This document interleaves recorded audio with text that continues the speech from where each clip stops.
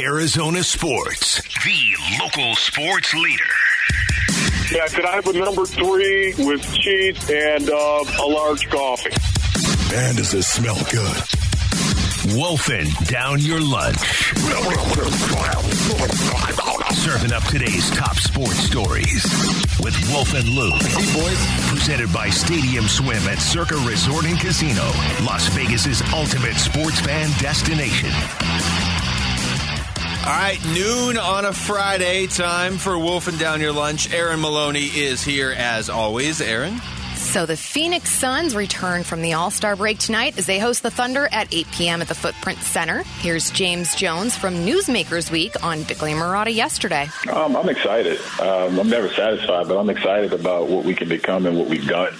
But that's up until a point. We still have games we have to play, and we still have goals that we want to accomplish. But having Kevin gives you a shot in the arm because you know if you get to those moments, you have someone that's done it and that's capable and willing of getting you across the line. And then when you couple him with Devin, DeAndre, and Chris, you feel really good about, those 4 guys plus one other guy being on the floor for you to close games. What are your expectations from the Suns tonight? I mean, these games still, they matter. Was that not a good enough question for you, Wolf? No, it's just, we all know. It's like we've been in this holding pattern, literally. Join the club. Okay, well, we can't skip steps, so what do you expect tonight? Boy, he was taking that literally, wasn't he? Can't skip steps, like everything. You had to come with pop. Is that what you're saying, Mel? You had to come with Popovich to just drive it into the right. Exactly. Suns are being extremely deliberate and not skipping steps. What do I expect? You know what? I want to see DeAndre Ayton tonight. He's always the bell cow to me. This is a guy that sets the tone for the Phoenix Suns. The physicality tone for the Phoenix Suns. And look, everybody, there's KD. He's going to be sitting on the bench again.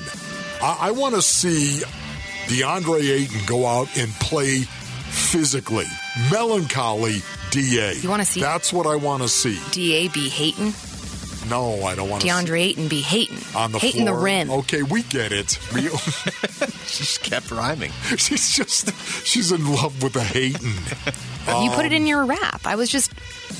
Yeah, I think you need to write another song. He does. It's been a while. It has been a while. Michael Porter Jr., was that like your mic drop? You walked out after that? I think it was. Yeah, that was the start of last season. All right, I'll bring it back at some point in time. Kendrick Lamar, you put out a song like every 5 years? By the way, okay. Yeah, I think that was it. That was my answer. That was your quick 10-second answer? Answer it right there? I'm sure you didn't say anything. I didn't have a chance. You just derailed me. I couldn't get a word in. I wouldn't mind seeing Darius Baisley play at some point. He is on the team, right? No, I would like to see the Suns win this game because the difference between a win and a loss is, hey, you're in 4th or, hey, you're in 7th, potentially. Yeah, so that's right. Fun. So this question I was told to ask to you guys during Wolfing Down Your Lunch by my fiance, Josh. So here we go. Let's see if he has what it takes to host Wolfing Down Your Lunch. Let's see, okay. Any recommendations for Maui? Okay, no, so I don't. Hold on. So ESPN Stats and Info tweeted out last night, Jaylen Brown and Jason Tatum have each scored 30 points in the same game 9 times this season. Over the last 30 years, the only duo to record more such games in a season is Kobe Bryant and Shaq. It was 10 in 2000 to 2001, and it was 12 in 2002 to 2003. So, Josh's question, how many will Devin Booker and KD have? Wow. And will they break that record? Oh, that's so good, Josh. Don't let it go to your head, Josh. Is it that's so good. The rest of this season or ever? It just says season. Yeah, it's got to be this season. Well, okay. It's going to be tough to break the full season record in the final 22 games. How do you know? I didn't say it couldn't be done. I just said it'd be tough. How cool would that be? Can you imagine? If they broke the record in 22 games? In 22 games. Well, that would require KD to play. Is the talent there? Is the talent there? And we're not asking them to go off for 22 games. We're asking them to go off for 13. Okay, 13. Oh, that's right. Yeah. I mean, Jaylen Brown and Jason Tatum are at 9 right now, but... Okay. How many do you guys think? Well, I want the Kobe Shaq record, obviously. No pressure. I want to say 5. Is that ridiculous? 5 in 22 games. Is that counting? Are we counting the playoffs? Are we counting that? Sure. I don't know. Okay. 8. 8? Snowman. Look, everybody. He's got sticks for arms. We all know what a snowman is. 8. 8's a pretty good number if we're counting playoffs. I'm going 8. I'll go 7 if we're counting playoffs. Well, because I need to see Kevin Durant play a game first. I'm just assuming he's going to be KD, right? Right? I'm not he's going to go off. He's going to go off. It's Kevin Durant. But is he going to play enough games in the regular season? You know what? 9. Fine. I'll be the one that's right when you're wrong. I'll go 9. Then I'll go 10. I have a very slim window now. All right. The Arizona Cardinals introduced Drew Petzing to the media yesterday as their new offensive coordinator. So how will he prepare Kyler while Kyler's out? A lot of that's going to come from the meeting rooms. Certainly, expect him to still be involved in the meetings at walkthroughs. I know it's something, we'll meet with him, and he's, he puts in time to make sure that he's ready to go. So a lot of it may be more oriented to the classroom, whether it's quizzes or watching tape or asking questions. He's been extremely engaged even in these few couple days when we really, we're not talking a lot of football. I think he's ready to go. He's chomping at the bit. So it's something that I think he'll I fully trust him to be able to grasp and understand the offense, even though he's not going to get the physical reps during training. And don't forget, Drew Petzing didn't have his starting quarterback for the first 6 games this season, right? Yes. Even more. So he has that experience of getting his quarterback ready. So did you like what you heard from Petzing yesterday? Yes, I did. I really enjoyed that. He's a very smart guy. You can tell he's a smart guy. And he kept it very, very above board. This is a guy that you can tell comes from a coaching tree that doesn't believe in telling the media anything that could possibly aid, comfort, or provide shelter for your opponent. I love that. He's not going to tell them anything, and he knows how to speak media. I was very impressed. Yeah, I've been impressed by him so far, too. I'm trying to figure out how to weigh the whole he was a coach of he was involved, I should say, quarterback's coach with a team last year that was in a similar situation, because that's a unique experience to already have. Good point.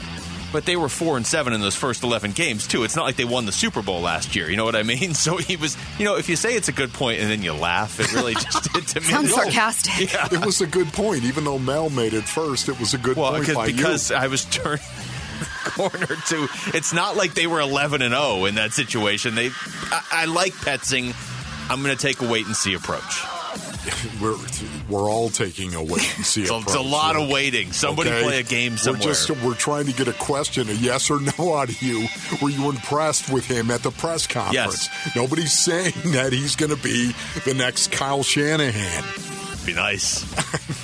Wouldn't hate that. Yeah. Larry Fitzgerald was the special guest on the 600th episode of the Big Red Rage last night and discussed how his first year of broadcasting was. It was a lot of fun this year. I enjoyed, they asked me initially to do a little bit more, but I wanted to take a little bit more, scarce approach to make sure there was something I really enjoyed. And I did. I enjoyed the camaraderie, not only in studio, but, being there live for the games on Monday night was really cool.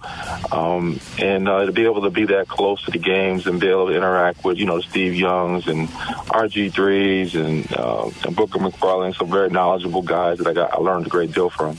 Are you afraid for your job, Wolf, as the Cardinals color analyst? He'd have it tomorrow if he wanted it. I don't think he wants it. He's got bigger fish to fry. It was so great talking to Larry, I have to tell you. Awesome. Had the opportunity last spring to talk to him with a bunch of kids and audience, and it was great to see him and talk to him a little bit, rip him. Last night, though, once again, it just reminded me what a great dude Larry Fitzgerald is. He's a better person than he is a player. Well, that's saying something, because he's a pretty good player. That was, his 13th appearance on Big Red Rage, dating back to 2004? Yes, yeah. He did show 400 as well. That was show 600 last night. So have you already penciled him in for show 800? No. And I had people on Twitter asking me, when will Wolf know when that show airs, even though you've been hosting it for, I don't even know how many years. Well, they move the timer on from time to time. All right, 6 Called to daylight 7. savings time. Yes.